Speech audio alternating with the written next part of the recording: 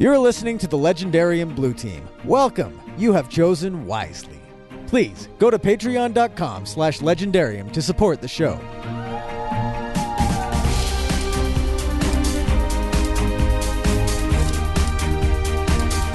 It's better than the alternative. I'm of the glad zombies. they didn't say diuretic That's zombies. the one. Because that was the other one that I was thinking of. I'm like, That's the one. every time one of the vomit zombie comes along, it goes, ah! And I'm like, I'm glad that they weren't turning around and going, huh?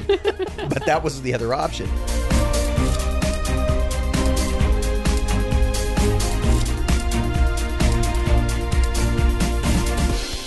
Welcome to the Legendarium.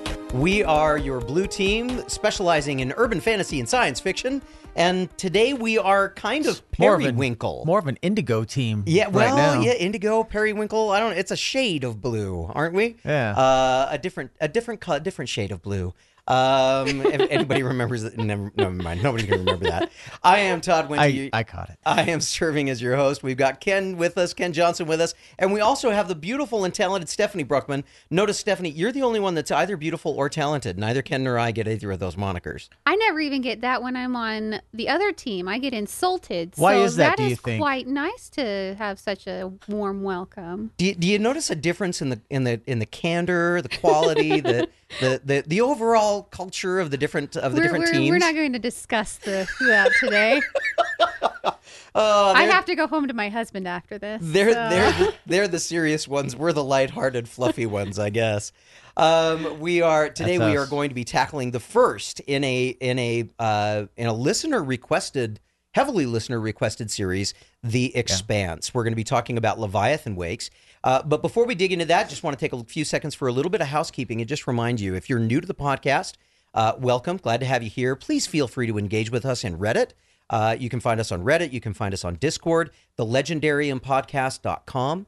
If you're looking for us, if you want to engage with us on Twitter, some of us are more active than others on Twitter, but you can certainly call us out by name. I think we're pretty active on our social media channels. And we love to engage, especially on Reddit. Now, some of our listeners may be saying to themselves, "Oh, wait a minute, Todd. What do you mean you love to engage with us? We didn't even know you were doing this one, or we would have fired a whole bunch of questions." We know. Well, we mentioned it a few times in our Dresden episodes because we've been telling you guys for a while. We got a lot of what? No more Dresden? No, Dresden's coming back soon. Dresden is definitely coming back. In fact, just before this podcast, for those of you that are listening, saying, "I want more Dresden." More Dresden is coming. We're going to make sure we're timing everything so that we get to that the most recent book release that's coming up later on this year. But I want to just throw this out there, by the way. I've read Small Favor. Okay, I don't want to talk to you right now because I haven't had time to read anything except The Expanse. But oh my goodness, what a fun thrill ride Expanse was. But before I say anything else, we probably ought to have Ken take a few minutes and give us his recap. Ken, you do have a recap, right? I suppose, if you want to call it that. Well, somebody calls it that. I don't know what else you'd call it. But... All right. It's the 23rd century, and humans have colonized the entire solar system because, man is all fine space spread out. That's the way we are. The UN controls the Earth, so naturally all the rational people want to settle on Mars. And the UN raids the asteroid belt for all of its resources. Sounds about right. The only problem is the Belters, who live and work in space, are not too cool with the UN taking all their stuff, and tensions are brewing between the Earth, Mars, and the Belt. Tale as old as time. A classic pulp noir, burnout Mars detective and a slacker ice cruiser jockey get embroiled in intergalactic conflict when one gets hired to track down a rebellious little rich girl and the other is pissed when mysterious ships blow up all of his buddies. The paths intertwine, lead to the discovery that Miller's unmet girlfriend is being used to carry an alien biological weapon, and an evil shadowy corporation wants to use it to turn humanity into super alien killers at the expense of a few 1.5 million unaware test subjects and the collection of sociopathic scientists. No biggie. Unfortunately, they all try to kill the last good guy in the solar system, and Holden doesn't take that lying down. You can tell he's a good guy, by the way, because he likes oatmeal chocolate chip cookies. Yeah. Like all good people do. But now, the demon alien virus that was safely contained on an outer rim space station has been taken over by the alien goo and needs to be pushed into the sun and destroyed. Leave it to the government to gas the Mormons and steal their stuff.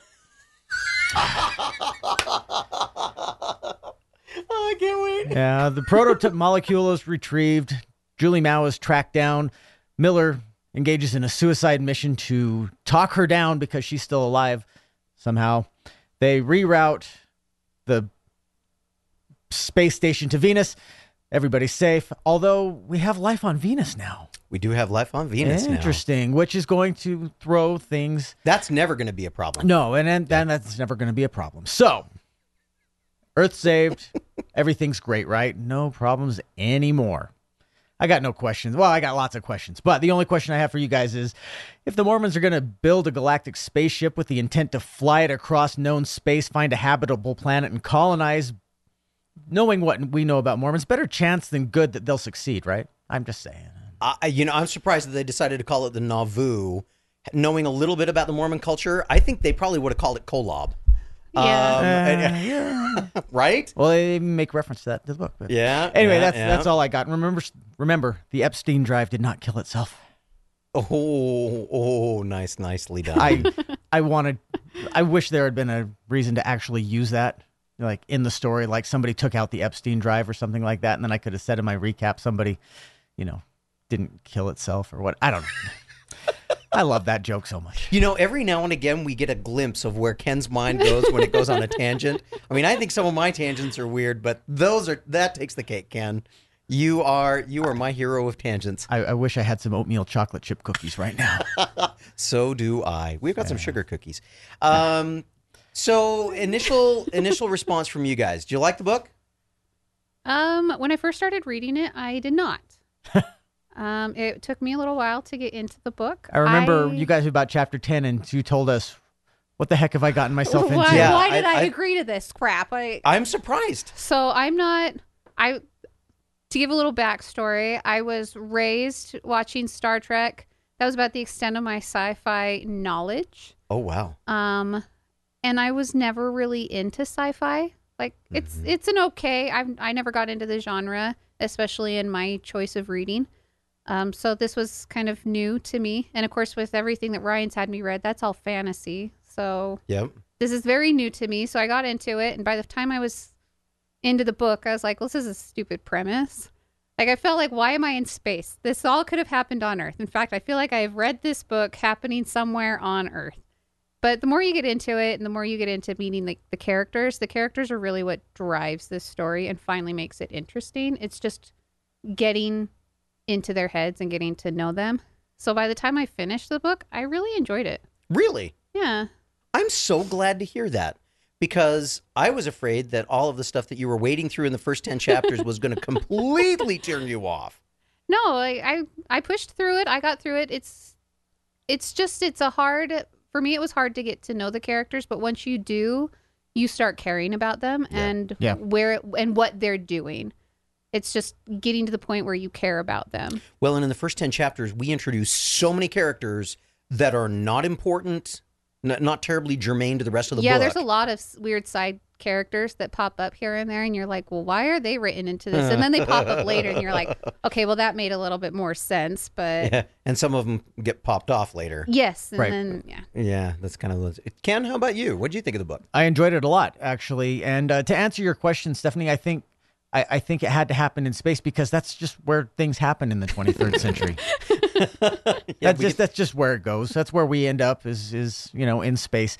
Although I did like the fact that the expansion wasn't so sweeping like in 23rd century Star Trek, that sort of thing, which I grew up watching Star Trek too. I love Star Trek. It's one of my favorite things. But I like that the expansion is more measured. It's, well, we've colonized Mars and we're kind of spread out to where more resources are. People have talked about the theory of harvesting and mining asteroids for a long time for resources, and it kind of makes sense in a way that by the 23rd century we'd be doing that. And yeah, I expect we're going to be doing it a lot earlier than that. Yeah, but that's just me. But so I enjoyed that. I kind of enjoyed how how the author, we should say, by the way, James Corey is two people. Did you know that? I did not. Yeah. James Corey is a pseudonym. It's a pen name for... It's a pen name. What's their names? Two different... Daniel Abraham and Ty Frank. They're the authors. So James Corey is is Holden. Ty Frank is Miller. So yeah, there we go. Pretty much. Anyway, so for that explains a little bit. So we might actually accidentally refer to the author as him or as them, but there you go. And tangent over. Anyway, I like the way that they use space and the kind of future technology to enhance the story, but not drive the story. Yeah. And it's still a whole lot of inner conflict, interpersonal trouble and strife. It's kind of universal, you know. As long as there are two people, there will be interpersonal conflict. Sure. So, and it took me a couple of chapters to get into or to relate to the people, to really want to enjoy them. But I started to really come around on who to follow and who to enjoy. Amos. I thought Amos was a great character. I love Amos. He was so much fun. Anyway. Hey, Captain. Well, good. I guess we're all agreed then that we did enjoy the book. I will, my caveat, from the first 10 chapters or so, especially after I saw Stephanie's post of what have I gotten myself into, I was concerned that maybe she was offended by the obvious pay per F-bomb that was going on in the first 10 to 12 chapters. Because it seems like there was a bonus being paid to the author for the number of times, situations, combinations we could throw the F-bomb in. There was a lot of that. However, when I was talking to somebody about it, I said, but it didn't, number one, it didn't take me out of the story. It actually cemented me a little bit easier into the story and into the characters, because I had to remind myself, these are basically ice truckers for the future. And so if we're talking about long haul truckers, I worked on a receiving dock with long haul truckers. So I was like, oh, Yeah. This is exactly how they talk all the time. They're all ex-military, they're all cops, and they're all truckers. and they all use the same, 18 words when they're really upset with things. That is the common vernacular of all three professions. And so that was, that and sadly, I'm going to say sadly, a lot of near future, I'll call it near future science fiction, relies very heavily on expletives to make connections and to help us make connections with characters sometimes. That's kind of been a hallmark of a lot of near future science fiction that I've read over my lifetime. Much more so in the last probably 15 years, more so than when I was reading Arthur C. Clarke and Isaac Asimov. But it's a trope. It's something that's used a lot. So I'm glad that was not exactly the reason that you were, frustrated by the book. No, I made it through Night Angel and all of the swearing and crap that happened in that book. That language is no longer an issue after reading that. But for my wife, I would never recommend this book because she won't get past the first chapter. No, it is hard. I actually have to admit, I kind of got desensitized because of how often they used it. Yeah. It got to the point where my brain just bypassed the language because it is so prevalent in this book. They use the F word a ton.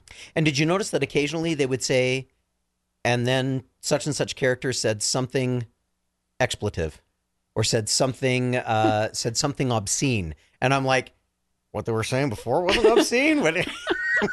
That was one that I really liked. And then Fred said something obscene. I'm like, well, that makes the mind boggle. What could be more obscene? What that one was.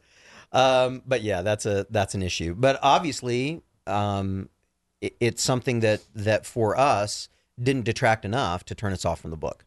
No. So good to know. But we've read plenty, and we have, and all of us, we're kind of used to that. One of the things about science fiction, as compared to fantasy, a lot of times fantasy authors will try and come up with new swear words.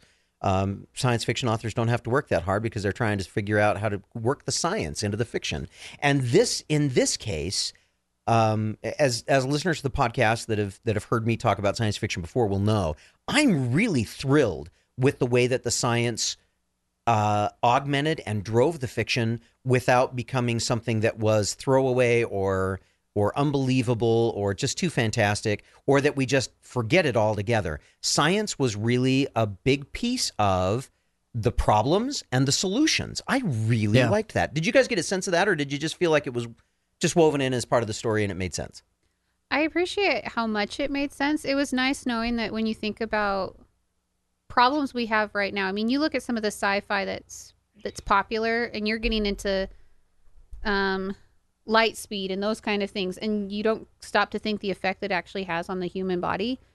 To go over the science of what they dealt with traveling at, I mean, and they weren't even going that fast. Yeah. I mean, relative to my car, it is fast, but relative to the idea of space travel in the sci-fi world, it's not that fast. I mean, they're not able to go outside of our solar system yet. And so when you're talking about the amount of drugs being pumped into their body so their bodies can handle the amount of G-force that they're dealing with, it was actually kind of cool knowing like, okay, someone took the time to realize where their science actually was and what made sense to make it work with the story. They didn't have to do anything outlandish and create this mythical, some sort of science. Gravity plating, inertial dampening fields, deflector arrays. Yeah, stuff that doesn't actually exist. And as cool as they are in Star Trek. And yes, I own the Star Trek technical manual, just in case anybody's wondering.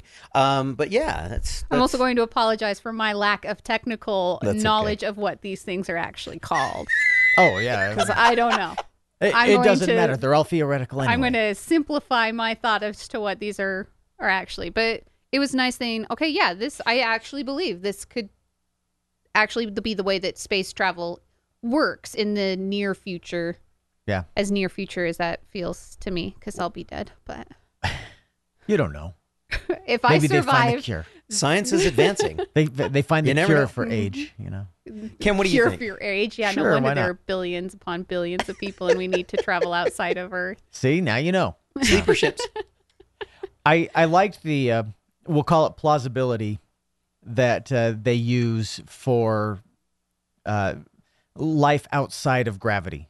Okay. Or in manufactured gravity, and how they explain all that. And we haven't really seen Mars or Martians, yet to see how they live. But I mean, people on Earth, who live in gravity, they're, shorter, denser. People who grew up in the belt, are longer, less, their bodies are less affected by gravity. We'll put it that way. Yeah, they're taller, they're leaner. Yeah. And the way that it makes sense that all of that would be a thing. So I think that's fine. I think the setting is very enjoyable to me, and I can't get more detailed than that. I guess maybe I don't know. I didn't take a look at it from a technical angle. The one thing I've always liked about science fiction is the way or the ability to use it as a playground for, wouldn't it be cool if this tech existed? Yeah. And stuff like that, or taking existing tech and saying, wouldn't it be cool if this did that? And I feel like they use that a lot here in terms of everyday life things that they use, more so in the TV series. I know we'll talk about the TV series a little bit, but they use handheld palms and stuff like that, and things like that. But I also like Stephanie, how they used a lot of the constraints of actual science in this book. Like, for example, you don't just travel from Earth to Jupiter in the blink of an eye. It takes, a few days to get there, that sort of thing. Or a few weeks. Yeah, or a few weeks. It's nice to have limitations. Limitations make stories interesting. Yeah. And I think this one does a good job of using that. One of the things that, and probably just because I spent way too much time watching shows and saying, okay, that does not work in a real zero-G situation, and people have heard me talk about that before. This book does a wonderful job of admitting not only those problems, but problems of relative distance and the limitations of communication. There's one scene where Holden is communicating with the parent company for their ice hauler, and they're on the night. I don't know if you guys remember this, but for me, I remember thinking to myself, that is exactly how this process runs. He says the base is out at Jupiter, and so he has to send a message, and it takes 22 minutes for it to get there and for a reply to start coming its way back. Right. And so he has time to think of how to phrase this and make it as clear as he can. He sends it out and he says, and then it got to 33 minutes and he knew that there was going to be a problem. And we sometimes, we're used to, we've been exposed to a world where for the logical situations of television, teleplays, and keeping the drama up and all those kinds of things, that we have instantaneous communication, that we have near instantaneous travel, and the limitations that are imposed upon that, and the fact that you do not have conversations. You have information delivered and then information received was, for me, one of the highest moments of tension in the way that all of this was working. Same thing was true when they were trying to figure out how to destroy the asteroid, and they get to that moment where the two captains are talking, or not the asteroid, but the planetoid, Eros. And the two captains are talking. Captain, what do you hear? Well, I'm not hearing anything right now. It's going to take at least 15 minutes before I hear anything anyway. Well, in the meantime, I'm going to do this. How do you feel if we do this? Well, that's probably going to be okay with my superiors. You know what I mean? And we get a very clear sense that they're using the science to really ask the question, okay, with these limitations, what does it do to the story? What does it do to the people? And in some ways, it is as simple as things that we take for granted as instantaneous communication. We here on the planet, we see a little bit of time delay every now and again. If you're watching a television show where someone is interviewing somebody from New York to Israel, and you've got a 3-second delay, and sometimes people are like, they ask a question and then there's 3 seconds, and then they say, well, yes, that's a very good question. And people who don't understand, they're like, why does it take so long? Well, radio waves can only travel at the speed of light, and when you start adding AUs, astronomical units, distances of travel that are measured not in, or that their basic measurement is millions of miles to begin with, you have some really interesting pieces that can drive this kind of a story. So I'm glad that you guys enjoyed it as much as I geeked out over it.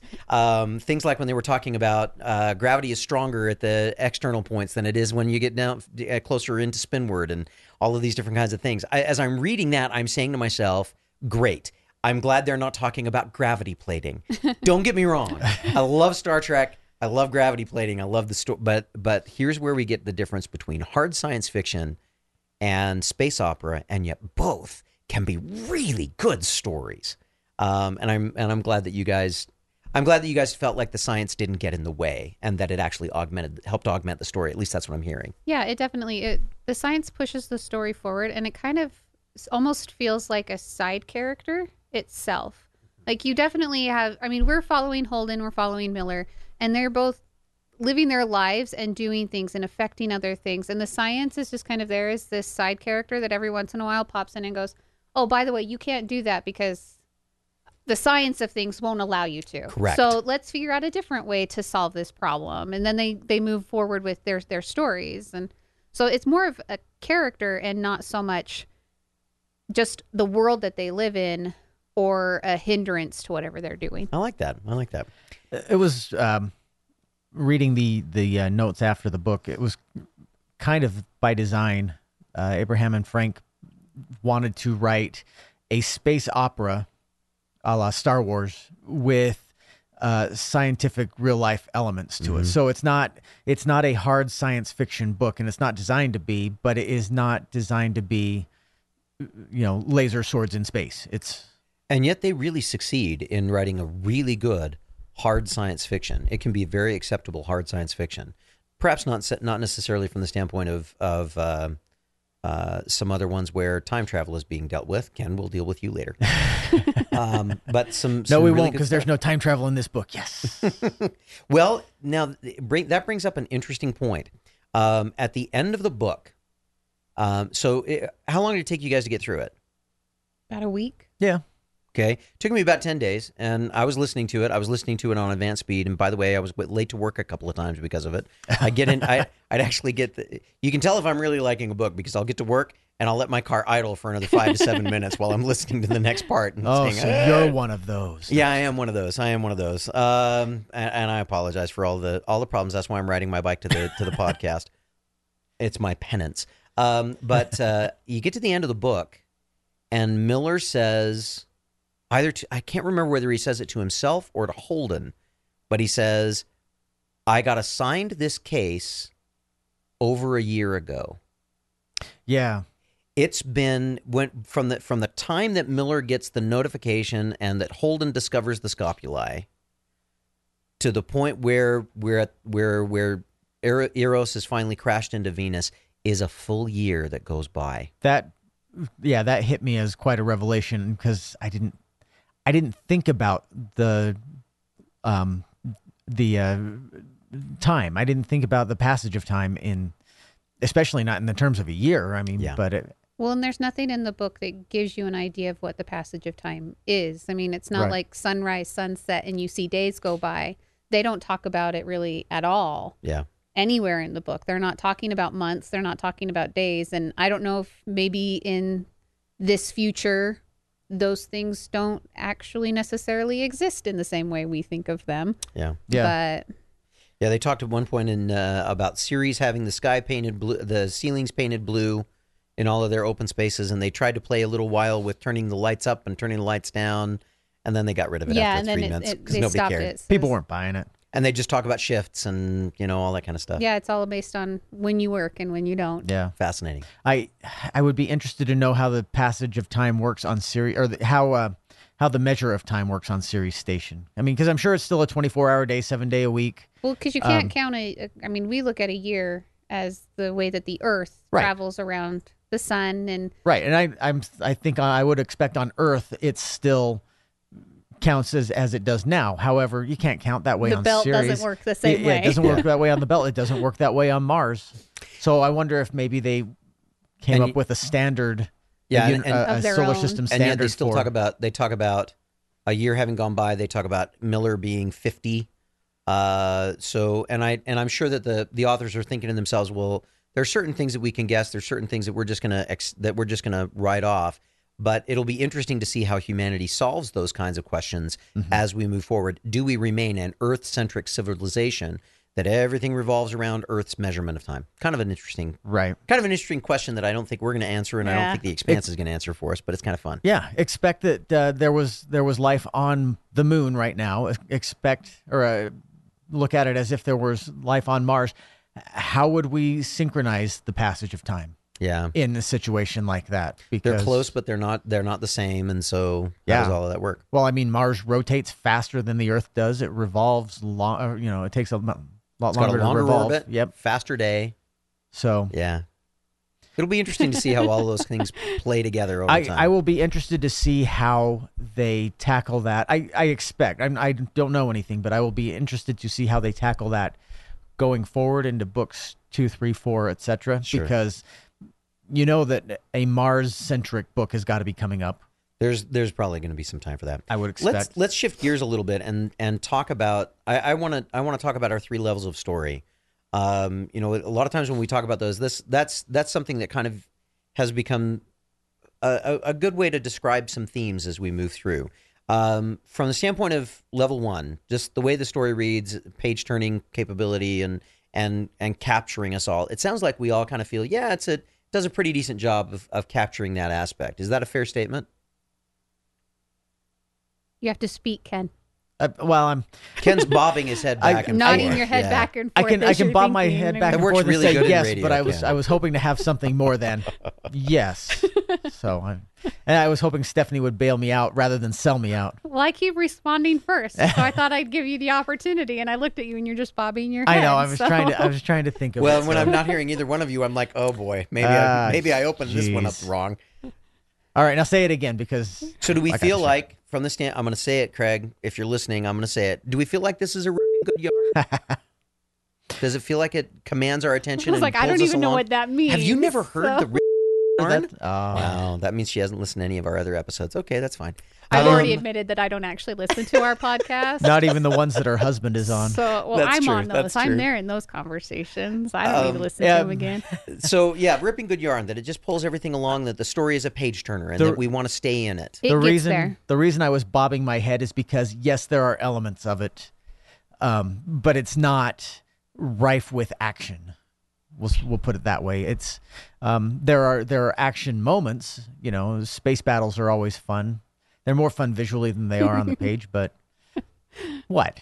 This is the moment I have been waiting for mine and Ken's opinions to absolutely clash, because I know he's sitting here going, "There's not enough action in this," and I'm sitting here thinking it's the relationship with the characters that are what turns the page for me. I did not say there was not enough action. I just said that it wasn't. I thought he said there was not enough action. That's how I interpreted what you just said. I thought it was fine. I didn't expect it. Didn't seem like a book where there had to be nonstop action to me. So it felt like there was an appropriate amount of action. Okay. I didn't think I needed more. You know what I mean? I don't think I've ever seen Ken backpedal that fast before, Stephanie. Congratulations. Well, I never said there wasn't enough action. We're going to keep you wrong. I never said there was not enough action. Out of everyone on this podcast, Ken's the one I've known the longest, so I should give him crap. That is true, and Ryan included in that. He's the one I have known the longest. Yep, that goes the other way too. I've known Stephanie longer than all the others. That's true. So Ken, it's enough, but it's not necessarily the best that you've ever read. No, and I don't think it was designed to be. It's not like you go in with the blurb, a nonstop action-packed thrill ride or something like that. It's appropriate. It's an appropriate level amount of action. Okay. And Stephanie, for you, the thing that drove the story was the character relationships. And you don't get that until you get farther into the book. Okay. And that's what it's slow to me. And I've said that already, that until you get to know the characters and start understanding them and caring about them, that's when I started being like, okay, yeah. I want to listen to this. I want to finish this. I want to know how this ends. So. Okay. Here's one for me and Stephanie though. Was the relationship between Holden and Naomi as obnoxious for you as it was for me? Probably not. I loved it. I have to admit, I could have cared less about their relationship. I could too. If he'd written it in, like, it didn't bother me that he'd written it in, and where it ended up.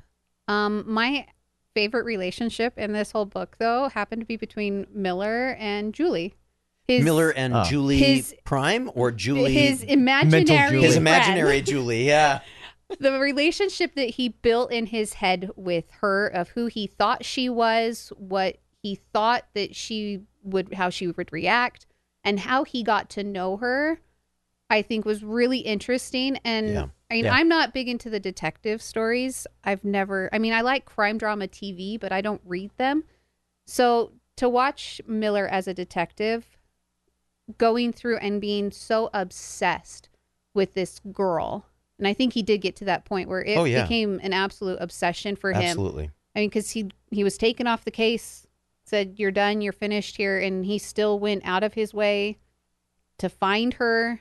The heartbreak he felt when he found her body and how mutilated it was from whatever this disease was that was taking over. Like, it was just interesting. And then towards the end, when he's on Eros and he knows that he's at the end of his life, he's going to die. And the only person that he's really spending a lot of time talking to and listening to is her. And it's all in his head. And I was like, this is a really sweet relationship in kind of a psychotic way. Yeah. It's not uncommon for a detective to get involved in a case that they're trying to track down, to get too involved, I should say, in a case where they're trying to track down a missing person. So they become personal. Yeah. And the ability to disentangle from that is understandably a challenge. And it is fun to watch how it messes with his mind a little bit, especially since he's a little morally cloudy anyway. Yeah, a little. Trying to be nice. One of my favorite, as long as we're talking about, let's jump to level 3 and some of the stories that we have to talk to. So on I don't level know what 3. level 2 is. So level 2 is level 2 is some of the level 2 is okay. We're going to come back politics. to it. Level 2 is social situations and modern political allegories, and what does it teach us about the way that we ought to handle some of those things. We'll come back to that one. Oh yeah, you have to come back to that one. There's a lot of that in this. There's book. a lot of that in this book. This is very much a level 2 But let's run to the vehicle. ones that about the stories and the parts of the story that really inform us about what it means to be a human being, what it means to be a better human being. Miller and Holden, great foils for each other, but both of them have some fascinating pieces that make them. I'm not sure if anti-heroes is the right word for them, but they make them some real good demonstrations of aspects of admirable qualities pushed a little to their limit. For instance, the scene where, for me, the idea of right and wrong. Miller has a code of right and wrong. Holden has a code of right and wrong. They both are dedicated to doing the right thing. But wow, look what happens when your code of right and wrong doesn't match with someone else's code of right and wrong. The scene on Eros, was it Eros? No, on the Phantom Station for Protogen. On I can't remember the name of the station. I want to call it Phoebe. No, that was the asteroid. That's That's the the- asteroid. Are you talking about Tyros? Tycho. Not Tycho. Not Oh, Tycho. yeah, there. Anyway, The mystery station. Now we're all- The mystery station for I don't- Protogen. there's only a few locations. There's in some this poor book. listener that is shouting it at the top of his Good lungs and heavens. can't remember. But when he's talking to Dresden, Dresden. I was gonna get that. I was gonna get to that. I yeah. read that and I was like, and my name is Harry Dresden. I was like, okay, Please, that please would've make been his funny. name Harry. But when he's talking to Dresden and Dresden says, I'm giving humanity the stars, and Miller goes, okay, and cocks his gun and shoots him in the head, and then shoots him 2 more times, and then shoots him 2 more times when he's dead. Here is a man who says, this is a horrible human being, and I'm going to remove him from the gene pool and stop him from destroying everybody else in the world. That's a really powerful right and wrong kind of a thing. And I think there's a lot of us that are like, boy, I wish people could take a stand like that more often. And yet, Yes, but yeah, exactly. And then you have Holden, who has a right and wrong kind of a deal. And he says, yeah, that was way over the line. But we should also be find your own telling, ride home. but we should also be telling everybody everything that is happening everywhere in the universe as soon as we've got it, so that everything's transparent, because that's right. And look what happens with that. Yeah, nothing bad ever happens with that, right, Holden? You have these two people committed to right and wrong, but it's their view of right and wrong. I love that. I love 2 things. One, I love that Holden is the Boy Scout, and I love that the story does a very good job very early of showing how being fully honest all the time is maybe not the best way to go. For example, let's broadcast far and wide. We got shot down after we were on this ship, and we found a box recording device that may be Martian in origin. Did you just say Mars shot you down? No, that's not what I said. That's what it sounded like. You said Mars shot you down, and now we got a war going on. Maybe you should parse your words just a little bit better before you just go speaking everything. Yeah.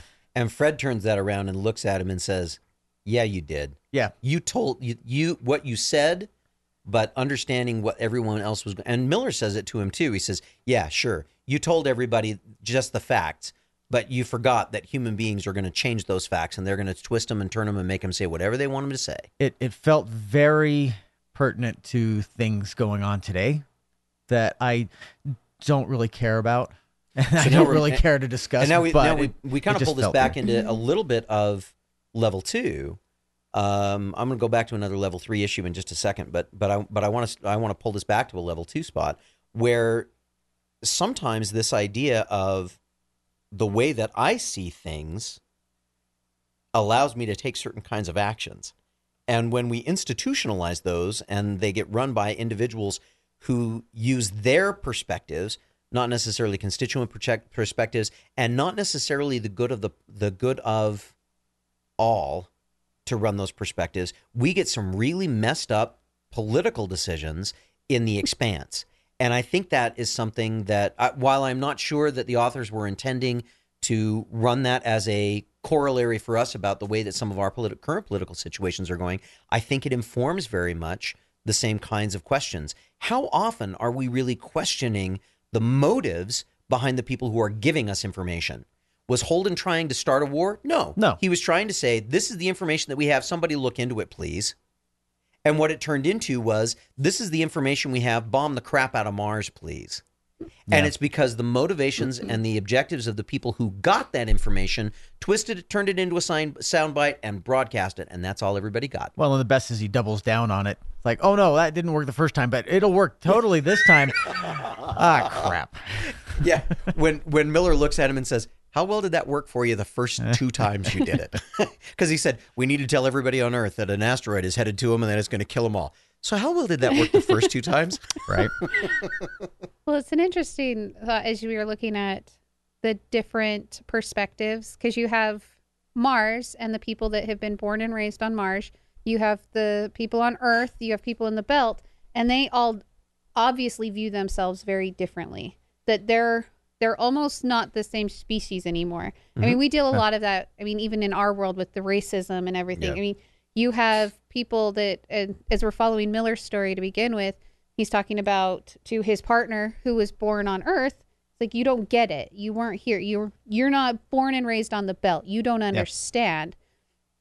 And so it's been interesting following and kind of paralleling what we go through in our lives with what they're dealing with on a larger scale, I guess, and how everything kind of fits in. There was actually a question that I'm going to ask you guys that popped up on Discord that follows this as soon as I can find where it went. There it is. Circle Breaker asked, just from relatively first impressions, which faction would you want to join? Mars, Earth, or OPA? Wow. That's a good question. Talk about a loaded question. I guess it depends on what it is that you value most. Earth values stability. Mars values strength and, or appears to value strength and stability. But from their perspective, and the belt values equality. But it seems like they also value freedom. Equality for all individuals, that no one should be, that the belt should not be subservient to either Mars or Earth. The belt feels very much like the wild frontier. They've also compared that. Yeah, I was going to say the colonies. Who was it that compared it to someone? Which I don't know. I'm a big fan of the Old West and the Wild Frontier. They've compared it to a Wild West story, and how the genres of a Wild West and this kind of. I think I think Miller is a cowboy, right down to the fact that he has a hat with him everywhere he goes. He's an old style sheriff with and isn't it interesting? Holden kind of has the same kind of deal. He's a ex-military and kind of finds himself out in the Wild West, like a lot of spaghetti westerns that some of us watch. Some of us watch. A greenhorn on the frontier, yeah. But yeah, there's definitely, it depends on what you were looking for.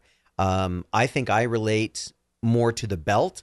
I'm not sure I relate to the OPA, because the OPA feels a little bit like a pseudo-political terrorist organization that only becomes legitimate when they have the killing item to eliminate everyone. And to clarify that the OPA and the belt are like those that live on the asteroids are not.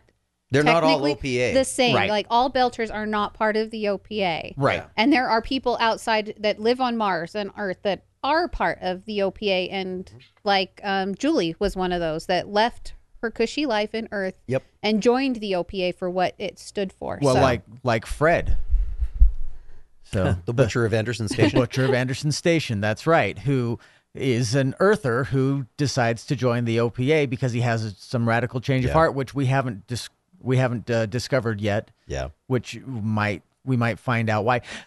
I think we get some hints. I realize this is another tangent, but am I the only one who is who thought that Fred was going to turn out to be much more devious and much less I think he did. Moral at the very end? I feel like he's still doing things for what he perceives to be the right reasons. I think we're still on book 1 of a very long series, and we still have plenty of opportunities for him to show his true colors. Did you hear? Maybe you guys didn't hear it the same way that I did. He's rehearsing the speech over and over again, right? Right. Mm-hmm. And he gets to the very end, and he says, on one hand, we have Earth and Mars positioned and able to destroy all life in this solar system. And on the other hand, he tries it 3 different ways. But what he says in the last, what the authors have him say at the end, space. He says, "But now, on the other hand, I give you the stars." The stars. The same thing that Dresden said right before Miller capped him. And I said to myself, doggone son of a fuck this guy. I'm telling you. Who has the protomolecule? He's got the protomolecule, baby.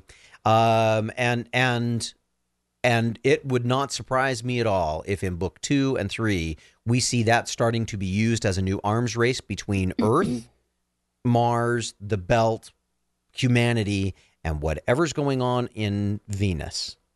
Yeah, and that we see an escalation there, which also leads me to say, you know, and having only read book 1 and only seen a couple of episodes of the first season of The Expanse of the television show, leads me saying there's a lot more that we're going to explore, and this is going to go extrasolar real fast, or at least has the potential to be able to go extrasolar real fast. To answer the Discord question, I think I would find myself as a Earther in the belt. I really would. I don't think I would want to be OPA, but I think I would be one of those people from Earth who ended up in the belt just because, I don't know, freedom. Yeah. So I'm pretty sure I'd be an Earther all the way. just because you I believe that. You want the comfort. I believe that. I am definitely all about my comfort. I want the manicures. I don't even like camping. I'm not going to go out halfway across the solar system where I crawl through mud where water and air is limited. And that sounds so exciting to me. It really does. Come crawl through mud for fun with me. No, there you go. I'm there good. You go. Right here, brother. You come run through Disney World with me. Yes. And we'll be happy. Done. We're there. I do vac- like Disney World. I could vacation. Maybe I on would someplace be like that. Maybe I would be an Earther. I am an Earther. All the way. I know that. I'll tell you what I'd be. I'd be somebody living on Tycho Station because it sounds like Tycho's got the best of all of them. Tycho's I'm just party. Saying. And I'm almost smart, so maybe they'd have a place for me there. I don't know. Isn't Tycho the home base of the OPA though? So doggone you, Ken. I'm just Shut saying. up. Okay, so I guess I'm gonna wind up being the OPA whether I like it or not. All right. Doggone it. But I think I'd be a belter too. So, I don't know. So let's come back. Are there any other level 3 themes in this book? You know, we talked a little bit about right and wrong, and about being careful about how we see that right and wrong and how that manifests. But were there any other level 3 themes about how does this lead you to say, oh, that's something I need to think about in my own life. That's something that I need to remember to help me be a better human being. Anything that you're going to take from this book that's going to be that way for you? There was, going back to, you mentioned the moment that Miller shot Dresden. Yeah. And there was a conversation that he had with Holden afterwards where he actually kind of justified why, that it wasn't just that the man deserved to die. It was the moment that he said that people were believing him. Yes. People started believing that what he was saying was right. And that worth it. And that it justified killing millions of people or infecting them or whatever. I mean, at the station, at Aero Station that they did when they infected everyone with the protomolecule. But thinking back on our own history and moments, I'm like, there have been some, like, what if someone along the way thought, because I'm sure as Hitler was talking in his rise to power, someone had to think, this man's insane. Yeah. Sure. And what he's about to do is going to be a black mark on history. And those people got shot. And he still rose to power because no one decided to shoot him before he finished, accomplished, and whatever else he had planned. Sure. I was like, how many times in history would it have been nice to look back and go, this is wrong? Yeah. And there were obviously people that knew that this was wrong if someone just had the courage to stop it. Not saying that what Miller did was right, because we have laws and rules, and I'm not the type of person that's just going to shoot someone like that. But so what you're saying is you want to shoot people in the face. That's what I heard. That sounds like me. Definitely. That's what I heard. At least Mars with a Nerf did gun. not actually shoot down anyone. They just had a box. So what I heard was Ken, how about you? Nah. nope, I'm not going to take anything else from. No, I don't believe in humanity. I don't. I believe that about Ken. Well, you know, maybe by book 2 I'll take something higher from it, but right now it all feels very. I don't want to say I don't want to give the book shorter shrift than it deserves, because I think that they did a fantastic job telling the story. I just didn't take anything deeper from it than they meant it to be. I think, you know what I mean? It's like I can tell as I was reading, it's like, these are deep moments. These are political moments. This is good punching. This, those sort of things. But I didn't take anything deeper from most of it. You know what I mean? And I think the one thing that I found, that I don't know if it was their intent, but I certainly resonated with it, and maybe part of it's because I've been working with a very diverse team. I find myself working with very diverse teams in a lot of things, in my avocation, in my recreational activities.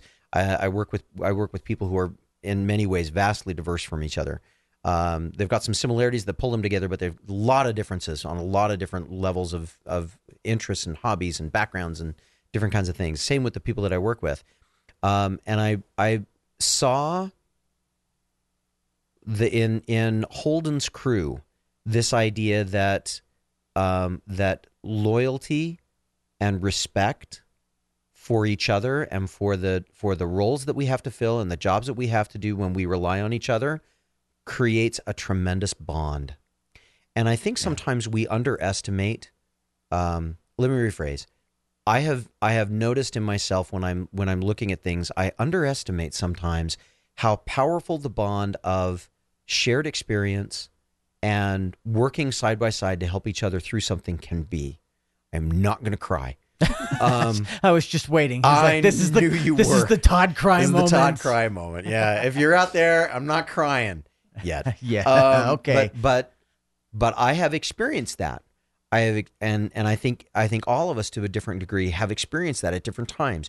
That when we work with people to fight through different kinds of things, it builds a loyalty and a connection that is able to convince us to do terribly, terribly difficult things.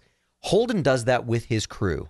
Mm-hmm. And they may not always agree with him, but they stay with him. I mean, he's got a crew. In fact, in one part in the book, he says, here we are. I have an earther, Amos, who left Earth and because he found himself much more comfortable with people from the belt.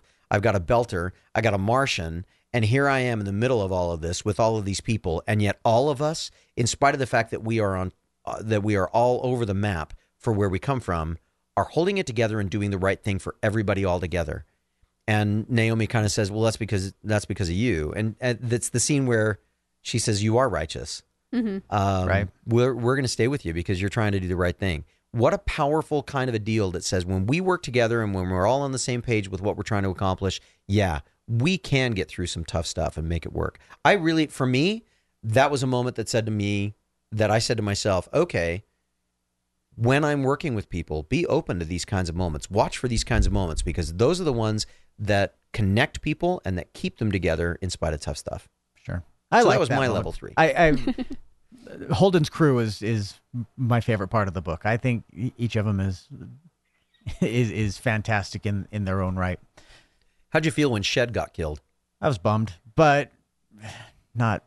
I was like, eh. I was like, oh, it was kind of out of the blue, which I liked actually because I mean that it out of the blue death happens, but it was a little bit. I was like, oh. You get early in the book and you get introduced to characters. You get introduced to what's her bucket? I can't even remember her name now. Holden's other love interest on the Canterbury. Yeah. Oh yeah. And you get introduced to the captain, and you get introduced to all these characters, and they keep getting snuffed out left and right? Yeah. And it's kind of like, holy crap, who do I want to invest in? And it takes a while. Right. And then just about I'm trying to settle in, and then Shed gets capped. And I'm like, oh my gosh, who else do I have to rely on? I actually thought Miller was going to get spaced at one point. So I was like, oh, what's going to happen if we get rid of Miller? Who else is he going to bounce back and forth between? And then I thought, no, wait a minute. They've set this up too well. It's going to be all right. But yeah, they were very clear about, they were introducing characters left and right and leaving us with a feeling of, hey, you know what? We can take anybody out if we don't. If it's going to further the story. Which is, by the way, a great way to tell a story. Establish early that anyone can die. Yeah. At any time. We're gonna make you invest I kept wondering if Havelock was going to be one of the guys on the Protogen station that Miller was going to have to come face to face with. Oh, that would have been interesting. I don't know if that was something that popped into your guys' head, but it certainly wasn't mine. That leaves a question for later that I didn't think of until just this moment. Is I wonder if Havelock shows back up as a, tribute to Miller type thing. Yeah, I wonder. Well, we need a detective. Here I am, or something. I wonder if Miller's going to show up again. Yeah, I definitely think so. Yeah, kind of like a Star Child thing in 2010. Yeah, exactly. Him and Julie showing up together. Their Venus. We're going to guide humanity. Baby with their monster, whatever you want to call them. They're shiny. We can give you their the stars. Monsters. And who knows whatever else. They're the flying spaghetti monster. So we've got a little bit of time left. I want to take a little bit of time and talk about the television show.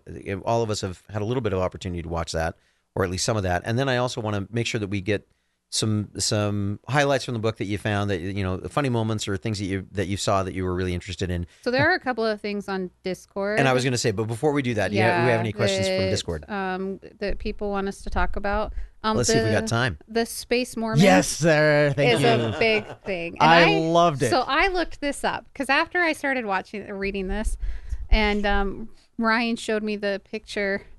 Ouch. Ow. Sorry, there is like this random light in my eyes. Ouch. You all right? Yeah, I'm fine. But so that random light is that random Mormons. light, Ryan by the way, showed is you called the something. sun. Thank you.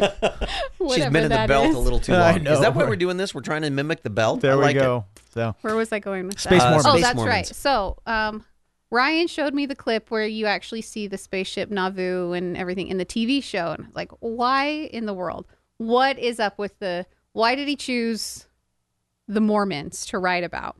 So I looked it up and found an article where they were interviewing the authors, and they were saying that they knew that they needed this big ship that it was going to be a generational ship. It had plans to go to space for a very long time. And they debated about doing something corporate.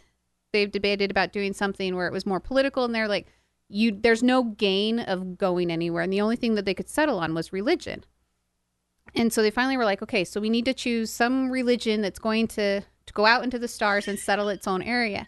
And the more that they got delving into these religions, they were actually sold when they came across how much the LDS Church spent developing City Creek. The local mall that we have here that's right next to the church headquarters, the church spent $1.5 billion on. And they're like, if this church is willing to spend billions of dollars developing a mall for the people that come and visit their temple, they would absolutely spend billions of dollars on a spaceship just to go out into space. And that's kind of where they settled on and why they decided to go.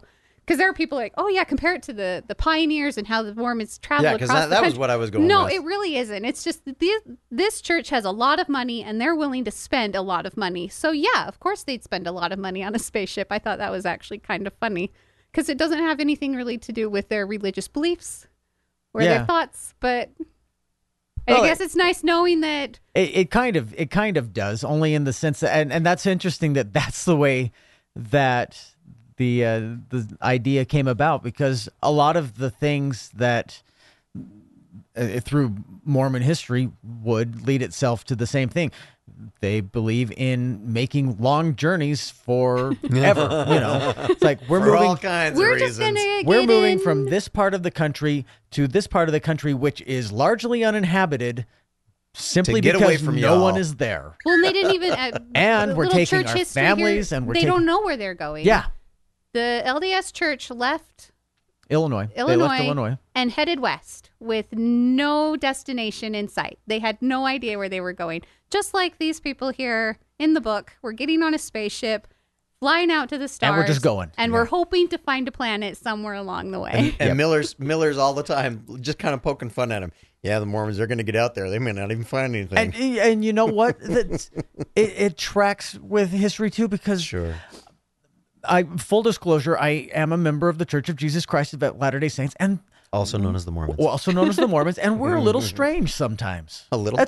That's fine. I like to think I'm fairly normal, but I mean, when viewed through a certain lens, on a large scale, we're a little bit. No, we're a little odd. When viewed through a certain lens, anyone who subscribes to a belief that you do not subscribe to can seem a little wacky. Sure. And the church organizations have oftentimes been an easy target for that.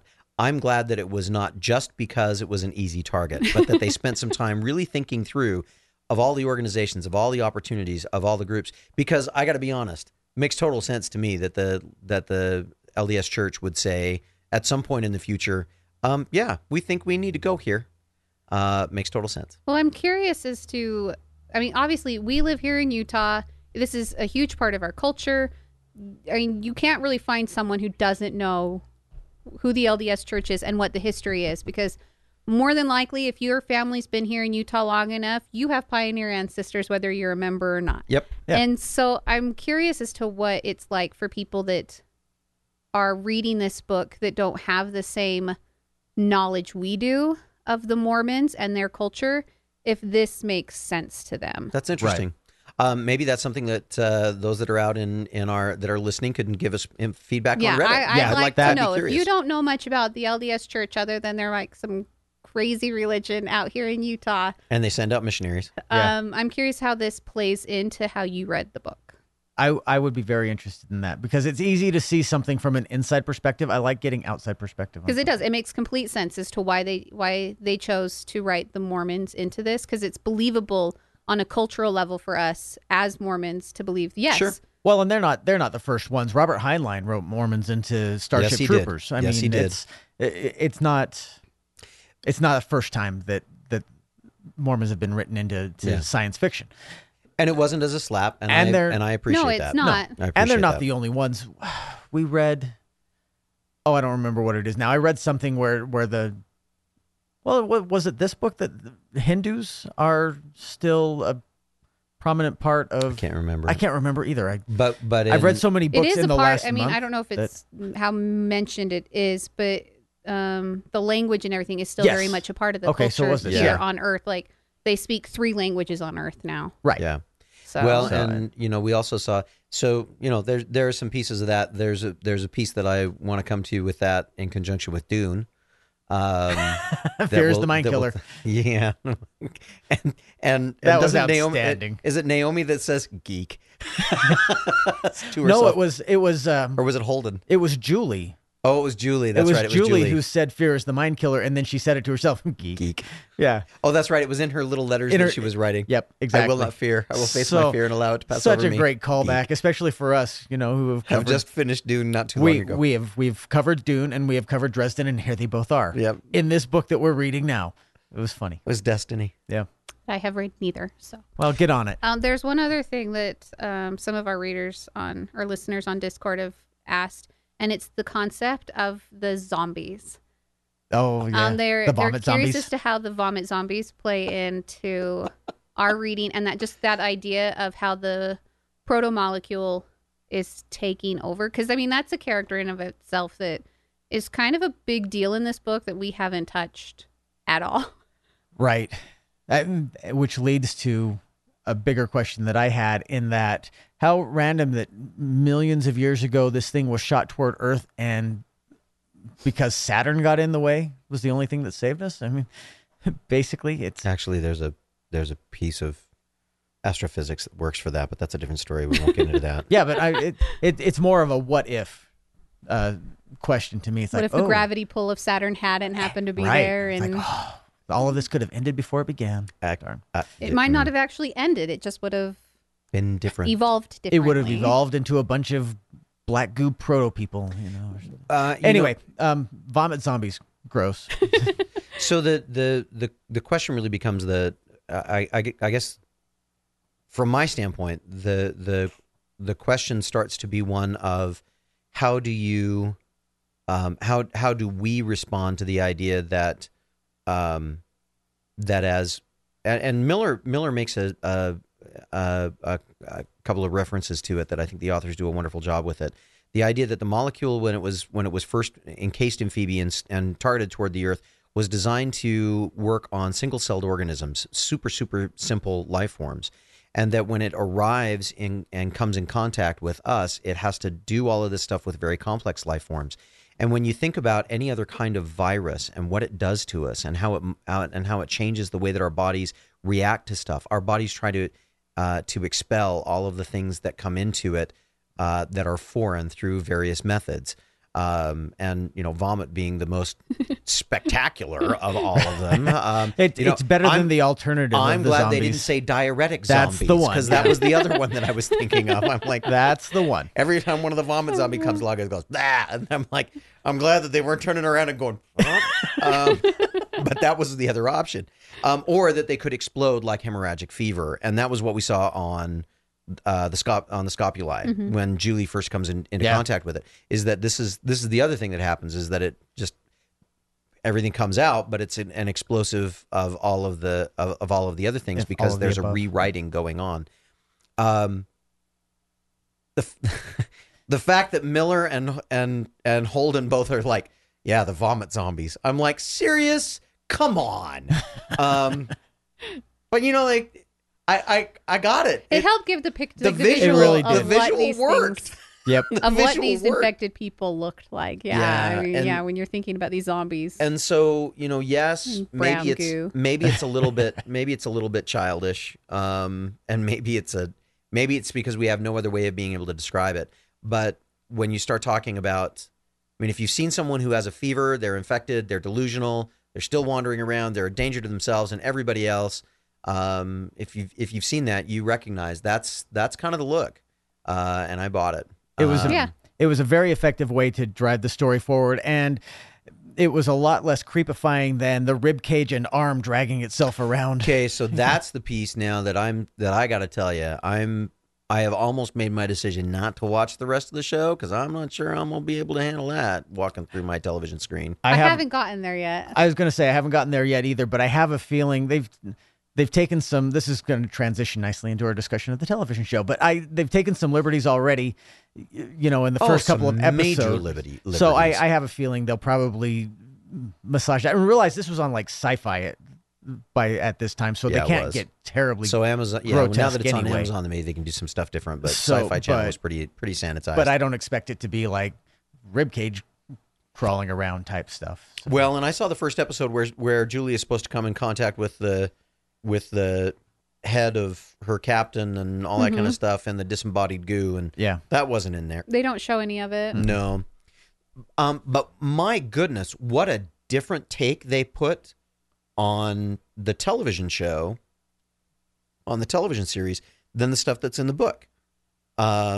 His Earth companion, Miller's Earth companion is, or Earth partner, totally different storyline. Yeah. Totally different setup. Yeah, they kind of gave him a female, which I don't know if I'm annoyed by, because now he has a female partner in the TV show that's kind of been there saving his butt when he needs it. Well, he still has. He's going to get Havelock, too. Havelock's there until he gets killed. Yeah, well, he's not killed. He's found. Have you not gotten there yet? No, Todd's only like 3 episodes. I'm only 3 episodes in. Well, yeah, then he gets killed. So then they get rid of it. So he gets found again? Oh, man. So all right, talk about contrived. Sorry, maybe alert we shouldn't talk about the TV show until we have all watched all of it. Spoiler alert for the next episode. He isn't dead for very long. Okay. Yeah, thanks. it's not. It's pretty quickly. But we really should. By the way, spoiler alert for the TV show, if nobody's watched it. Yeah, but if you've read the book and haven't watched the TV show, then do you care? I mean, yeah, if you've read the book and you haven't watched the TV show and you want to watch the TV show, I don't know if what we're saying is going to matter a whole lot. Yeah. Also, by the way, because you know how it ends. Yeah, this is a good opportunity to mention, by the way, on Discord, on Discord, on Thursday nights for our patrons, Craig is going to be hosting a live stream, I think on Discord, discussing special Discord channel. Yeah, special Discord channel discussing the 2 episodes of the Expanse television series each week. We're going to starting next week, same week this comes out, discussing episodes 1 and 2. And he's going to, while we're going through the books, he's going to go through the TV show, and we might pop up there once in a while, as a rotating kind of group. And it's a discussion, a live stream discussion that's for all patrons. So no matter how much you've donated, $1, $3, $5, whatever you've donated, You're invited to this live stream. You can ask questions. We can all discuss it, and we genuinely appreciate it, and just have fun. And we love having these live discussions because it's just fun to interact with everybody, and it's a good opportunity to talk about the differences between the book and the TV series. But by the way, Craig has not read the book. However, they are and they aren't.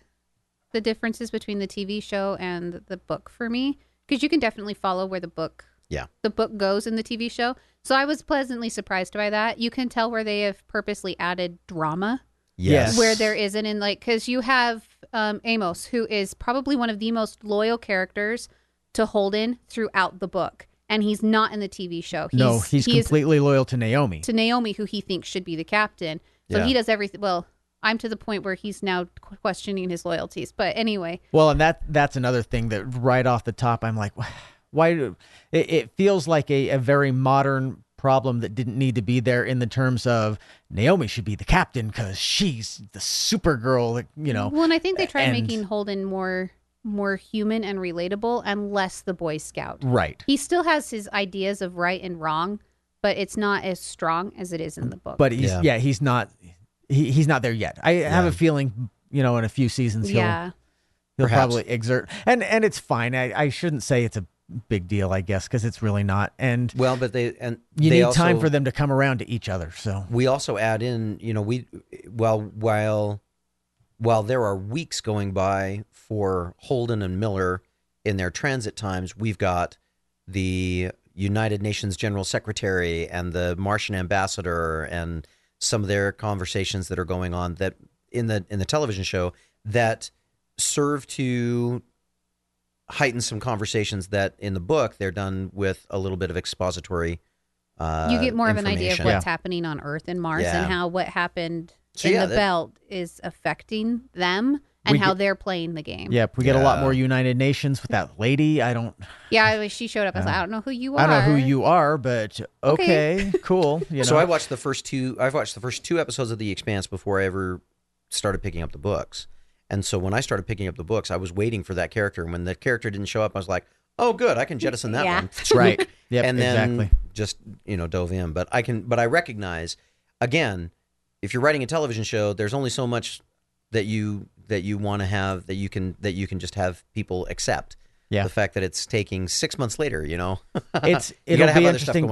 They can't take a full year during this TV show, I don't think. So it'll be interesting to see how things are expedited. Also, you get to have some fun with the Mormons a little bit. There's a lot more Mormons on the TV show. A lot of I like the missionaries that get caught in the riot.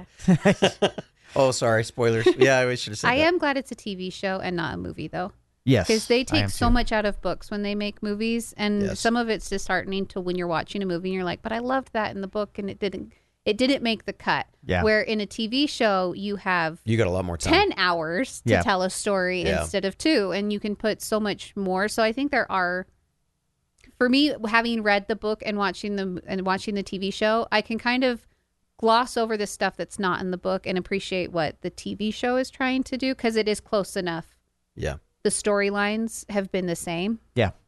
And I really like Miller in the TV show for some I do too. reason. Thomas Jane. I don't know who he is, but he's good. He is. He's really good. I mean, he's really good at not being likable kind of idea. He's him in his fedora hat and that's a pork stupid. pie. That stupid hat. It's a fedora in the show, isn't it? Is it a fedora? I thought it was still a pork pie in the show. No. It looked like a fedora to me. Yeah. And Stephanie would know. It looked like a fedora. She's a costume. Please don't tell her. Yeah, anyway. She knows her costume. So I recommend the TV show. Good. For having read the book, if you liked the book, I recommend the TV show. Airs on Amazon. I also. Well, it's on Amazon. Yeah. And my understanding is that each season tackles a different book. So yes, I believe it's one season a book. So as you're moving through, obviously they've done a lot of work to try and make sure they keep up with the rest of the Expanse. This isn't just a one and done. They gave it a lot of effort, and so we've got lots. You've got lots to read, but you've also got lots to watch, which is convenient for the TV show because I think there are 9 books out in the series now. Something like that. So all right. So to wrap up, any moments in the book that you said to yourself, okay, that was cute, or this was my high point, or this was something that I really was glad showed up in the book. Any thoughts for you guys? I think I've covered them all. I have one kind of final thought, and I don't know if this is like a prediction of where things might go or just kind of my question to throw out into the universe. But I'm curious if there is any more like Julie that have been infected that still retained some sort of humanity. Oh. Because all that we see of what the protomolecule has done is you see body parts and you see these zombie-like creatures, but she is still very much human in her mentality. When Miller finally has that final conversation with her, she's in her mind racing her little race pod thingy, her racer back to Earth, and he stops her and they sideline to Venus and how they end up on Venus. So I'm curious if there's anyone else that has been infected that will show up somewhere along the way that is more like Julie. Yeah, that'll be interesting. I wondered because as Miller is taking off his suit and infecting himself at the end, I can see them very much becoming an Adam and Eve kind of a situation of a new race. So I'm curious. Proto people. Yeah, I'm curious to find out if as they're dealing with that, what other things are going to be the unintended consequences of a new Adam and Eve, of a new humanity, and maybe we are introducing a new species into all of this stuff. That could be interesting. I have to admit, I really liked the way that they handled Fred's character arc, because I was at the point at the very beginning where I was like, I really don't trust the guy. And then I got to the point where I was trusting him, and I'm like, but I don't think I'm supposed to trust him. Yeah. I think this is a long con going on right here. And we get to the end, and I felt like, yeah, this was a long con, you son of. And so I'm really excited to see how all of this winds up working out with the relationship between Holden and Fred, because I think that was a, is this going to be a parting of the ways for those two? Mm-hmm. Or is there going to be something more that's going to happen for that? So I'm excited to see how that one shapes up. I'm excited just to see where we're heading. Maybe Holden gets a bigger crew, got another ship. I'm hoping that Havelock shows back up. I don't know.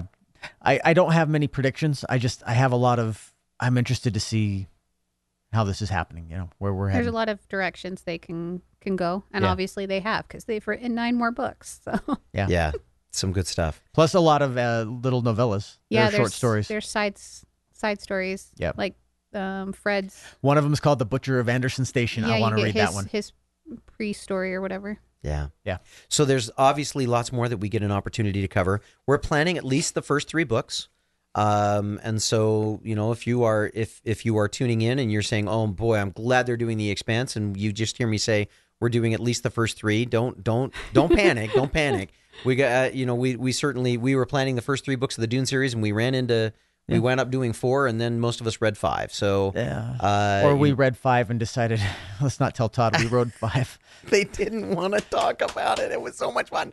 But we'll see where this goes. But at least for the first 3, we are buckled in, and we're going to be having some good times.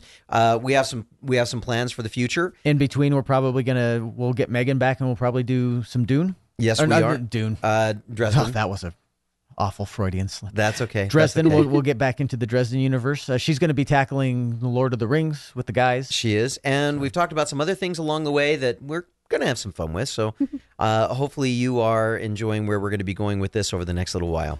So in the meantime, Ken, Stephanie, thanks very much. We're looking forward to the next book. Yeah. Looking forward to it. All right. Hopefully all of you are looking forward to it as well. Thanks for being with us. We'll see you next time.